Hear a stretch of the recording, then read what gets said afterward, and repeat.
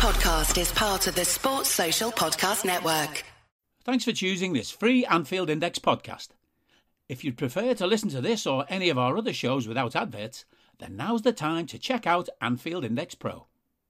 With AI Pro, you can supercharge your entire listening experience. You'll not only get all of our podcasts without the ads, but you'll have them far faster with our quick publish feature available exclusively for subscribers. AI Pro also puts you in the heart of our sound studio, with an option to listen to many of our shows live and interact with the podcasters in real time as the shows are recording. Upgrading couldn't be easier. AI Pro is available on all popular podcast platforms, and we have our own apps for Apple and Android. Just head on over to AnfieldIndexPro.com and get started today. Well, listeners, I'm Mo Chatra, and welcome to another episode of Money Talks. We've got a very big story to talk about on this episode. It's to do with the recent situation involving Chelski Football Club, and to discuss the story and all the repercussions around it is the football news reporter from The Athletic, Matt Slater. How are you doing, Matt? I'm all right. How are you? Yeah, very good. Thank you. Very good. I mean, without further ado, then, this is a story that's really grown arms and legs over the last week and a bit, obviously stemming from the situation in Ukraine and Russian involvement in that. Now, first of all, Roman Abramovich, I think just over a week ago, or nearly a week ago, in fact, made an announcement through Chelski Football Club that he was taking the decision to hand over the stewardship and care, quote unquote, of Chelski Football Club to Chelsea Charitable Foundation. But then that seemed to come undone very quickly when there was hesitancy about whether that was even plausible. And trustees, we even talked about as potentially resigning from the foundation, were that to go ahead. Subsequent to that, it was then announced that Roman was putting the club up for sale, and there have been rumours that he's keen indeed on a very quick sale. So can you just tell our listeners about why Abramovich is looking to sell Chelsea so quickly? Well, I think for reasons that everyone can understand, he's a very prominent Russian businessman who has had links with the Russian government going back many years. How close those links are? Well, that's a matter of debate and has been a matter of some legal contention for many years. I haven't really got much more to add on that. I think people can do their own research. There are lots of books have been written about it. Yeah. And he has, until very recently, and may well again, been a very litigious man. So, and he's not alone in that. He's an oligarch. There are many oligarchs. I think everyone who's listening to us now will be aware of that term and the fact that there are prominent Russians in many different walks of life in the UK and elsewhere. Abramovich very high profile because, he's very rich, but he's chosen to put his money into pretty much the most high profile sport out there. And he's bankrolled Chelsea and made them very, very successful over the last 19 years. Why is he selling them? Clearly because he feels there's a good chance he's going to be sanctioned. And I don't think anyone can blame him for thinking that, because it's been talked about in the House of Commons on several occasions over the last week or so, starting with Chris Bryant.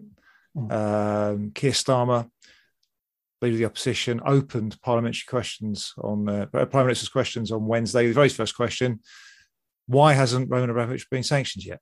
So it's a pretty clear signal there.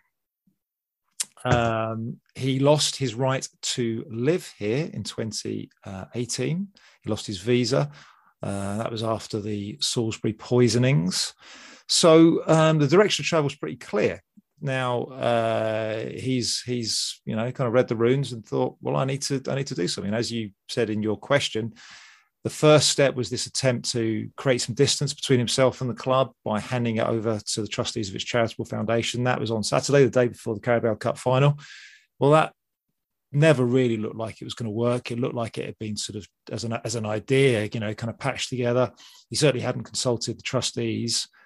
Would it wash? Would it fly? Was the charity commission going to let it happen? There was no real change of control, not legally. There was no attempt to run it by the Premier League in their owners and directors test. He was still retaining control. The chair was still there. The chair sits on both foundation and club, the chief exec. Nothing was really changing apart from this sort of cosmetic attempt to create distance. We get into this week, and as I said, the question has just carried on. The sanctions list is growing. Alicia Usmanoff, one of Everton's biggest sponsors, is about to be added. He's certainly been added in the European Union. Actually, he has been added now, hasn't he? So it's hard to keep up.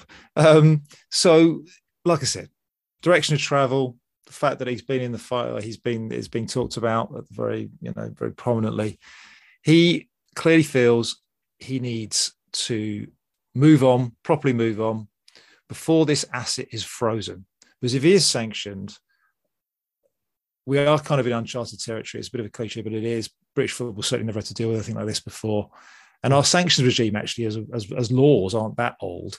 And we've not really had to sort of talk about what happens to a high-profile company like this, one that's actually trading, one that has fixtures to fulfill, one that has money coming in and out all the time. What happens when you effectively freeze their bank accounts? So all kinds of repercussions to Abramovich being sanctioned, and he hasn't been sanctioned yet.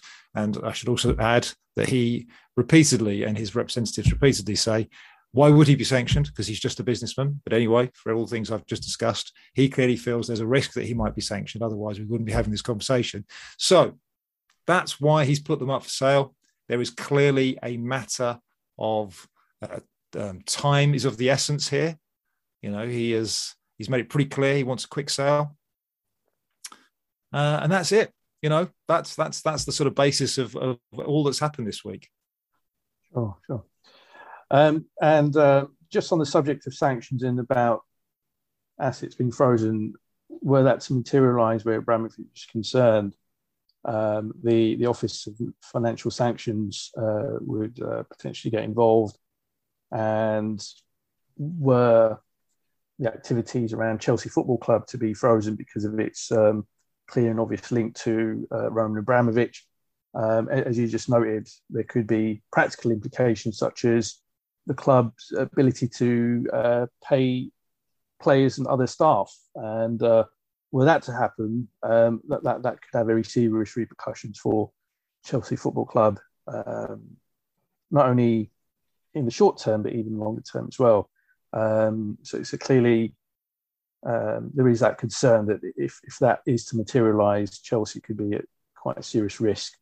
So therefore, to try and avoid the potential sanctions, the potential for the asset being frozen, and all that encompasses, is something that I think Chelsea are taking seriously, and Abramovich is clearly taking seriously, else he would not be entertaining bids for the club.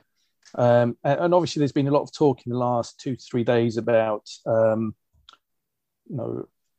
or two individuals or stakeholders who might be looking to bid for Chelsea, and perhaps bids have already come in. Has been talk about the fact that Abramovich has been keen to sell the club for perhaps up to £4 billion. But given the urgency, the apparent urgency with which a sale is sought, it does seem likely that he'll struggle to sell the club for anywhere near that kind of money, doesn't it? Well, I mean, yeah, there's lots in there. So, I mean, just to sort of rewind a tiny bit. Look, if he's sanctioned, there's absolutely no dispute that the club is in a terrible position. They're a wholly owned club. I mean, the parent company is Fordstam. He's the 100% owner of that club. If you are sanctioned, all your UK assets become frozen, and it goes beyond the payment of players. You think about all a football club has to do. If it has no access to its bank account, it all falls apart. How does it pay bills? How does it put games on safely? And that's money coming in and coming out, coming in and going out as well. So it's I mean, look, like I said, uncharted territory. It would be impossible really for sort of Chelsea to carry on trading, and that means fulfill fixtures. That means people walking out the door, unless some exception was carved. And the rules are quite complicated, and like I say, they are in many ways untested, certainly for football. Could the Premier League, could the government, could some sort of administration type process be sort of set up? Could it be placed in some sort of trust that it could carry on? But even there, that would just sort of buy them some time, because they're a loss-making club. They're cash flow negative. We know that he's put in about 1.5 billion already as of last year, over his 19 years. So it's about 80 million a year that they lose. Okay, all right, that's been skewed a little bit by COVID, but like I said, it's over 19 years. He was putting in huge amounts at the beginning of their sort of transformation. So that him being sanctioned is massive, right? In terms of what they're worth, well, look, what is a football club worth? That's something that we could debate at the best of times. Most of them lose money. Chelsea have clearly changed their picture over the last sort of 19, 20 years. They are in most lists, be it the Deloitte list or Forbes list or whatever you want to do, they are an established member of the European aristocracy now. They've made it, if you like. They've sort of they've become established power. Club world champions. He's completed the set, right? So. Fantastic sort of training ground, lots of great players. I think they're sort of 7th, 8th, I think might be 8th in terms of revenue. But okay, but we can still come back to the fact they're loss making, and that a lot of all of those good things about Chelsea are because Abramovich has chosen, for whatever reason, I think he's clearly a football fan as well, to lavish them with that much money. So they are worth that much to him, put it that way. Now, one of the things that flowed from him losing his visa in 2018 was it effectively put a full stop on a long-running conversation about upgrading, perhaps even replacing Stamford Bridge, which is one of the things that kind of holds them back, even within their peer group. So we talk about the Big Six or the Big Dozen, the Big 15 in Europe. Their stadium is very old and tired and small. And to replace Stamford Bridge is going to cost them north of 1.5 billion. Probably 2 billion. Building there, the cost of building materials has just shot up, so it'd be more expensive than the Tottenham build, and that is something that he effectively pulled the plug on. So, do you factor that into the price? Well, you can be sure if you're talking about most American investors, which is where most of the money is these days, the large hedge funds and private equity funds, they would definitely be factoring that into the equation. And look, what football clubs are worth is sort of what someone's willing to pay you at any given time. He was knocking back offers of 2.2, 2.3 billion a few years ago when Sir Jim Ratcliffe, the sort of chemicals billionaire, the man behind Ineos, and he's now bought Nice. He was interested, had a look, but decided it was just too much. An American billionaire called Todd Boehly, who owns the LA Dodgers in baseball. He had a look. A couple other people had a look as well. But at the time, Abramovich wanted 3 billion. Now, I know that a few weeks ago, he put them back effectively on the market. Now, some of these clubs never actually come off the market, but he certainly asked a US investment bank called the Rain Group to kind of test the market again. And at that point, it was about 4 billion. That was the sort of number I was hearing. Now he's not getting 4 billion now. is he? Not the minute you say, I am publicly putting it on the market with a kind of clock on the process because I might be sanctioned soon. So Chelsea appear, they're not a distressed asset, but they kind of take on, what is this? Is this a fire sale? Is it a clearance sale? What's going on? This guy needs an offer now. Now, there are various kind of elements to this, though, because if you wait too long, you might not be able to buy it from him, because if he's sanctioned, you can't buy this club from him. So that kind of clock works both ways. You might want to lowball your offer, and he might get to a point where he's saying, well, what's the point? I'm going to sit. I will somehow work out a legal way to hand this club over to a trustee, and they're not going to confiscate this asset. I don't think they're going to confiscate this asset. They're just going to freeze it. So I will wait for this all to blow over. That's the sort of kind of, I wouldn't say it's a juggling act, but that's the kind of equation that people are weighing up now. It's clearly not worth 4. It's not worth 3. Is it worth 2? Yeah, maybe that's probably about where the bidding is going to start now. And then it's just a case of, well, we need to create like anything with a house or any kind of auction, you need to create some competition in the market. So, we've already seen Chelsea claiming and briefing that they've received offers for 3 billion. I don't believe that for 1 minute. Well, they might well have received someone saying they'd give them 3 billion. It's a very different thing to actually sort of see proof of funds and a willingness to actually send 3 billion. I would think that the price is going to be a little bit lower than that, but we shall see, right? Absolutely, yeah, quite. And I think that also linked to this is the fact that there has been increased scrutiny on the Premier League. I think Richard Masters sort of acknowledged this yesterday, that certainly where any prospective owners might come forward, obviously they have to carry out their relevant checks, and there's clearly scrutiny around their checks, or perhaps lack thereof, where it came to the sale of Newcastle United to the consortium that bought that club a few months ago. So again, if Abramovich is keen to achieve a quick sale, he's got to factor that in. But nonetheless, this, certainly away from whatever's going on off the pitch, certainly must have some bearing on what will be happening on the pitch. There'll be uncertainty amongst players. There'll be agents in their ears talking about what could happen to them. If the worst happens to Chelsea, with bank accounts and whatever being frozen. And I mean, even to the point that today, Thomas Tuchel had to, make clear that he's sticking by the club as well. So it's clearly that there'll be a lot of worry amongst the coaches and playing staff about what the short-term future holds for the club.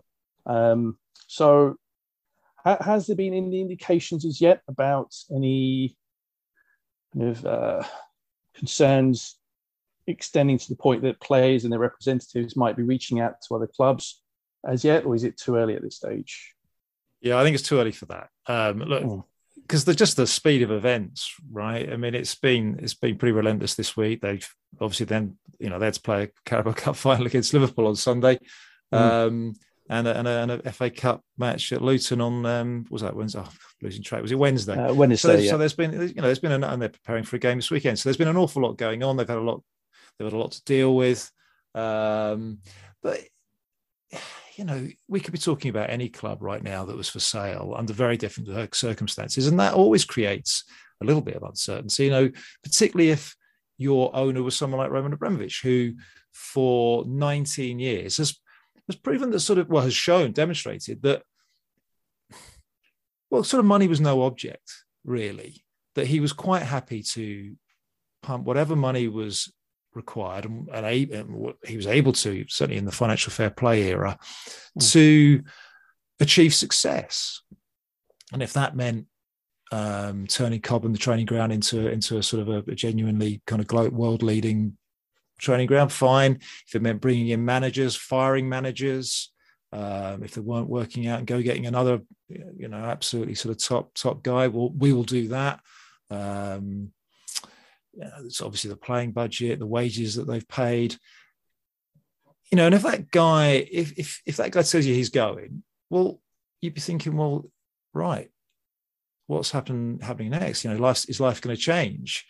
And you put this into Twitter, and you'll get a pretty quick sense of what Chelsea fans think. They love Abramovich, they are concerned that certainly most of the reporting so far in this country has been that US private equity, hedge funds, etc., or even just US billionaires are the sorts of people we think are likely to emerge as a new owner, be them themselves or in a syndicate, which is very similar to Liverpool's arrangement, of course. So they worry about that. They think, well, this idea of this sort of sugar daddy owner, that's gone. If it's an American owner, particularly if it's a bank, if it's an institution, they are not going to be as generous as our last guy was, and they're going to want a return on investment at some point. So the equation changes. So these are the things that players, staff, fans are all weighing up. I don't think we've quite got to, come get me please yet, because nothing really has changed. I mean, it's all happened so quickly, and there are so many question marks about this sale even being able to get away in time, that I think there's still a reasonable chance. I think people should at least sort of factor this into their thinking about this, that this might not happen. It might go, as I suggested in my last answer, that he's unable to find a buyer that can do it, that is able to do it. If it is a bank, for example, will the bank's shareholders and investment committee agree to this with everything that's hanging over the top of Chelsea and Roman Abramovich? And will he just decide to sit and wait this out and come up with some sort of legal way of parking Chelsea for a bit? I think that's something to sort of bear in mind. So a lot of uncertainty, a lot of unanswered questions at Chelsea. Look, there was a whole round of press conferences today. Emma Hayes, the women's manager, was talking earlier. They're all desperately trying to focus on the football. And this, every club would be the same. Yeah. Now, the questions you raise are only going to grow, though, aren't they? It's only natural. Yeah, absolutely. Certainly, the speculation will mount if and when further repercussions for Chelsea follow, especially if he is named on any sanctioned list in the way that Rusmanov has been. Just to look at one scenario. So if Abramovich were to sell up, and if he were to depart from Chelsea and cut his ties with the club, after nearly 2 decades of ownership, what would you feel is his legacy? Do you think it would be one that would be looked on, putting aside whatever political links he may have, in terms of purely the footballing side of things? Would it be seen as something that overall was positive for football, or more leaning towards a negative, where certainly there's been already a lot of discussion over the last several days about what Roman Abramovich has done for football in this country, and whether the way in which he perhaps pumped money into football to inflate salaries and inflate transfer fees and all the rest of it was perhaps a bad thing, or you have the opposite view that in fact it helped to shake up the game and turn it into a more commercially minded entity? Well, I suspect your listeners will have a much clearer and firmer view on that than me, right?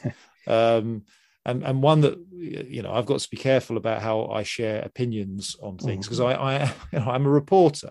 I'm not a columnist. I'm not sort of talk radio sort of guy whose job it is to wind people up every morning. I have to report on things. I think you framed how his legacy will be viewed in your question. As I've said, Chelsea fans, the vast majority of them, are very clear how they feel about him. This is a guy who took a club that had already, after sort of 70s and 80s, early 90s that weren't so successful, in fact, were pretty unsuccessful, had already started to turn a corner thanks to Matthew Harding's money mainly. And they'd started to win trophies in the late 90s and early noughties. But, that period, if you like, the sort of first flowering of this sort of more recent Chelsea was running out of steam. Of course, Matthew Harding died tragically. And they were running out of money when Roman Abramovich came along. And he really did transform them and turn them into title winners and European champions and now world champions. So Chelsea fans feel, their feelings towards him are pretty obvious, right? And in many ways, that is what has sustained Roman Abramovich as a kind of presence in British life. You could argue, and people do, and people will be now, they are already, that he almost invented sports washing. He almost brought the concept of sports washing he was the first. A guy who had made his money in the Wild East era of the sort of post-Soviet Union period, which I think I'd probably get away with saying was, controversial, certainly unusual. Well, not unusual. Well, it was pretty usual at the time in Russia, but raises questions anyway. Made his money there. Had been a politician in Russia, a governor, and certainly had to have dealings with Putin and Yeltsin before. And his ownership of Chelsea had, sort of bought him the love and respect of a very sort of passionate and loud group of people, football fans. Yeah. So I think any conversation about his legacy is going to be, it's impossible for someone to sort of objectively go, well, was he a good football owner? Well, yeah, Chelsea fans obviously think he was a great football owner because they won 19 trophies. The rest of us, well, no, we don't see it through that lens. We would sort of say, yeah, but why was he doing that? And look where we are now. You would always be racing to the end. Yeah. So that is the complexity of this, and it's sort of a bigger question for sort of football to think about as to who they let own our clubs. The points you raise about his ownership in 2003 and the kind of explosion in spending and the yes, you could as a neutral say it was quite nice that someone other than Manchester United and Arsenal came along and shook things up. Liverpool were in the doldrums a little bit at the time, and and Chelsea certainly did, muscle in, and we went from sort of a kind of a 2-horse race to a 3, 4, 5, more horses in the race, and that is part of the Premier League's success. And I think if you're a sort of more neutral football fan who doesn't follow one of the big six, you might say, well, that's good. That's better than the situation in Germany where Bayern Munich win every year, or Spain where it's a sort of a duopoly, maybe Atletico winning every now and then, or Juve when they won it 8-9 years in a row. Do we thank him for that? I don't know. No, very fair. That's very fair. And then just in closing, then Matt. So it's, again, going back to the point you just touched on. The whole subject of sports washing obviously has been in the news over the last few months since the takeover of Newcastle United, but has been touched upon on and off for some close to 14 years now, since Abu Dhabi essentially took over Manchester City. And clearly both of those two clubs, it has been suggested, were purchased for largely sports washing reasons. Now, do you think that the Premier League given some of the response to what's going on with Chelsea and with Abramovich, as well as some of the scrutiny it has come under, linked to both Newcastle United and Manchester City, might look to perhaps change things in terms of scrutiny that's in place, perhaps tests that are in place, possibly even come up with their own version of FFP or some alternative to that, which does try to ensure that the extent to which governments or oligarchs from abroad can't use football and football clubs to help with their own PR and their own images. Do you think there might be some knock-on effect from that where the Premier League is concerned? No,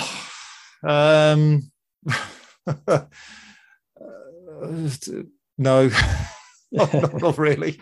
Well,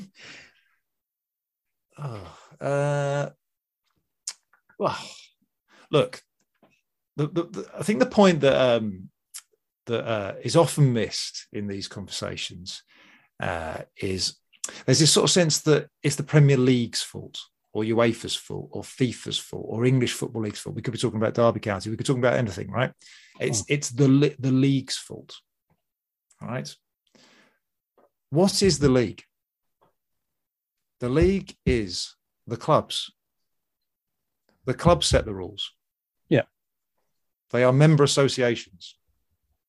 So the Premier League's rule book is what has been agreed with the clubs. Now, Premier League clubs, even your own, do not want to raise the barrier to entry too high because nearly all of them are loss-making. Yeah. And,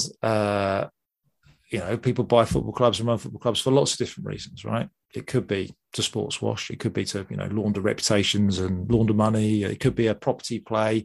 It could be because it's fun, because it's because frustrated sports people and they, running a football club is great. It could be they're giving something back, sort of civic pride.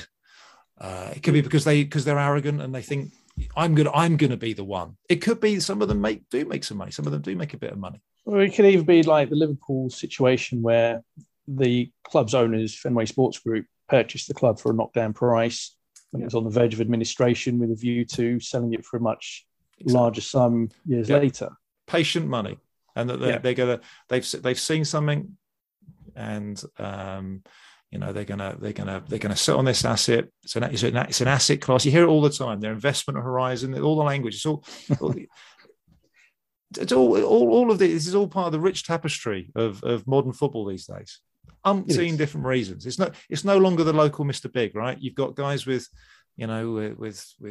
data teams talking to you about the intersection of entertainment, tech, and sport, and sweet spots, and all this sort of stuff, right? Umpteen different reasons for doing this, but none of them want to make it too hard and complicated to get out.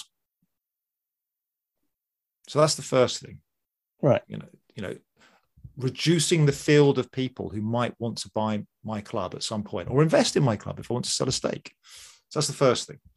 The second thing is, sport, whether we like it or not, is an economic activity, right? And has to sort of sit within the kind of body of rules around economic activity. So it has to comply with UK company law. And, until very recently, although it still kind of does, because this is where most of the clubs are based, have to fit in with European Union competition law.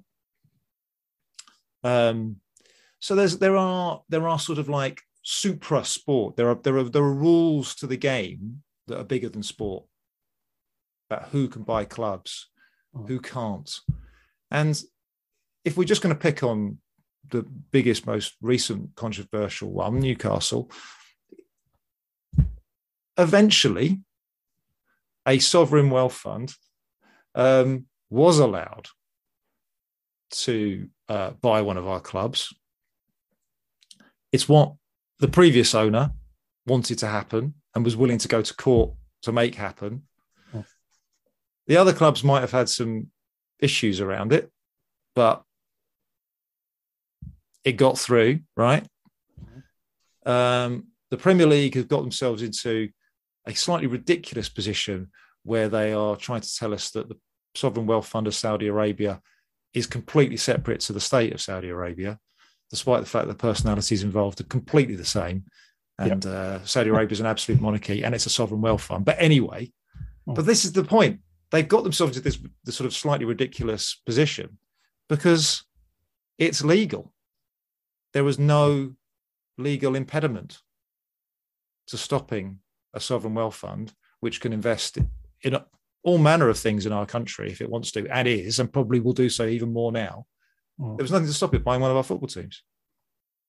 So will football, having been through that Newcastle experience, having been through its attempts to sort of try and regulate the finances of Man City and PSG, having been through what we talked about in the last sort of 20 minutes or so with Roman Abramovich, will it look at itself and go, oh God, should we sort of try and be a bit more careful about who we let buy our clubs? I don't know. I don't know if it can. The cheese, the toothpaste is out of the tube, and it's going to become. I mean, one of the things that was often used to be said it was one of his favourite sayings, former Premier League chief exec and sort of exec chairman Richard Scudamore, was that we don't do subjective tests. It's not a country club, right? We don't do cut of your jib type tests here. Yeah. And of course, the great contrast. And that's why he used to talk about the owner's director's test, or fit and proper as it was then, being this objective test that you fail or you comply with. It's a tick box exercise. Have you committed fraud? Are you? A checklist of things that there is no grey. That's the theory anyway. Yeah. And the contrast with that would be American sport. Let's pick the NFL, where it is like a country club. The other owners vet you. The other owners can blackball you.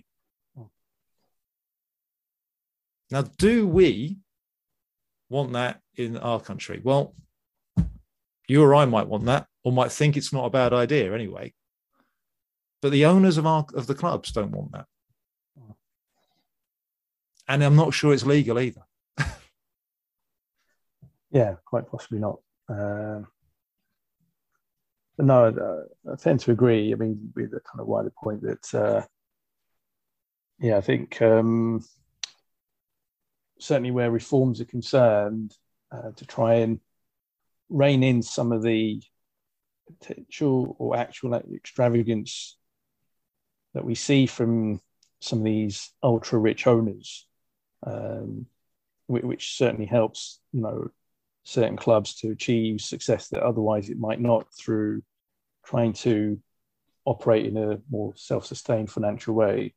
It is something that may ultimately not change. But it's nonetheless something that I think will continue to receive some scrutiny, even once this Roman Abramovich story comes to some form of conclusion. There will still be debate around Manchester City. There will still be debate around Newcastle United.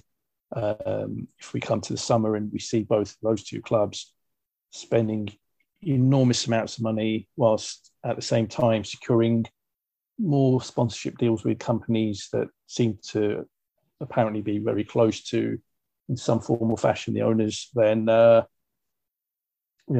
scrutiny will continue, but change in itself may not then follow. But that either can be a depressing thought for some fans, less so for others. But let's leave it there. Right. Well, thank you so much, Matt. That's been really not only enlightening, but also depressing, be honest. It is depressing. It can be, certainly. For those football purists that, harken back to the days of the 70s and 80s before it became big business, those days are long gone. And if, you certainly dream of those days returning, well, you'll be waiting a long, long time. But certainly, this is certainly part and parcel of the modern fabric of football, isn't it? So, whatever happens with Chelsea and with its ownership, I'm sure that the club will still continue unless there's some absolute disaster, relatively speaking. There will still be a major factor in English football. But right, thank you so much, Matt. If we just close with a quick plug where people can find you on social media, if that's okay. Sure. Well, you can find my stuff at The Athletic, which unfortunately is behind a paywall, but that's again, just the nature of the industry these days. I'm on Twitter. You don't have to pay for that. And my tag is MJ Shrimper. And it's because I'm a Southend United fan. Somebody has to be. Yeah. Excellent. And by the way, just a little bit of trivia for you guys. Our highest ever attendance at Roots Hall. Do you want to have a guess? Who was it against? Not Liverpool, was it? Yes, it was Liverpool. Oh, wow. FA Cup? Yeah. You won, but it was a good game. Oh, excellent. Good stuff. Brilliant. Nice bit of trivia to end the episode. Thank you so much, Matt. Listeners, I'll be back early next week to talk about the 2021 accounts that were released just this week. They've been published on the Company's House website. Swiss Ramble, the excellent Swiss Ramble, has already released a mega thread covering the accounts. So I'll be doing the same as well. And I'll be going into more detail on the accounts on the next podcast. But until then, thanks for listening. We hope you enjoyed listening to this Anfield Index show. Please be sure to subscribe to our channel so future podcasts find their way to your device automatically. There's nothing quite like fan engagement, and we'd love to know what you think of anything discussed on this show. The best way to get in touch is over on our free Discord community, where both podcasters and listeners debate the hottest LFC topics 24/7. Sign up free now at AnfieldIndex.com/Discord. You won't regret it. You can also follow us on Twitter at Anfield Index and find us on Facebook by searching for Anfield Index. Oh, and before you go, we'd love it if you could leave us a 5-star review on your favourite podcast app. It only takes a couple of seconds, and it means the world to the people who create these free shows. Sports Social Podcast Network.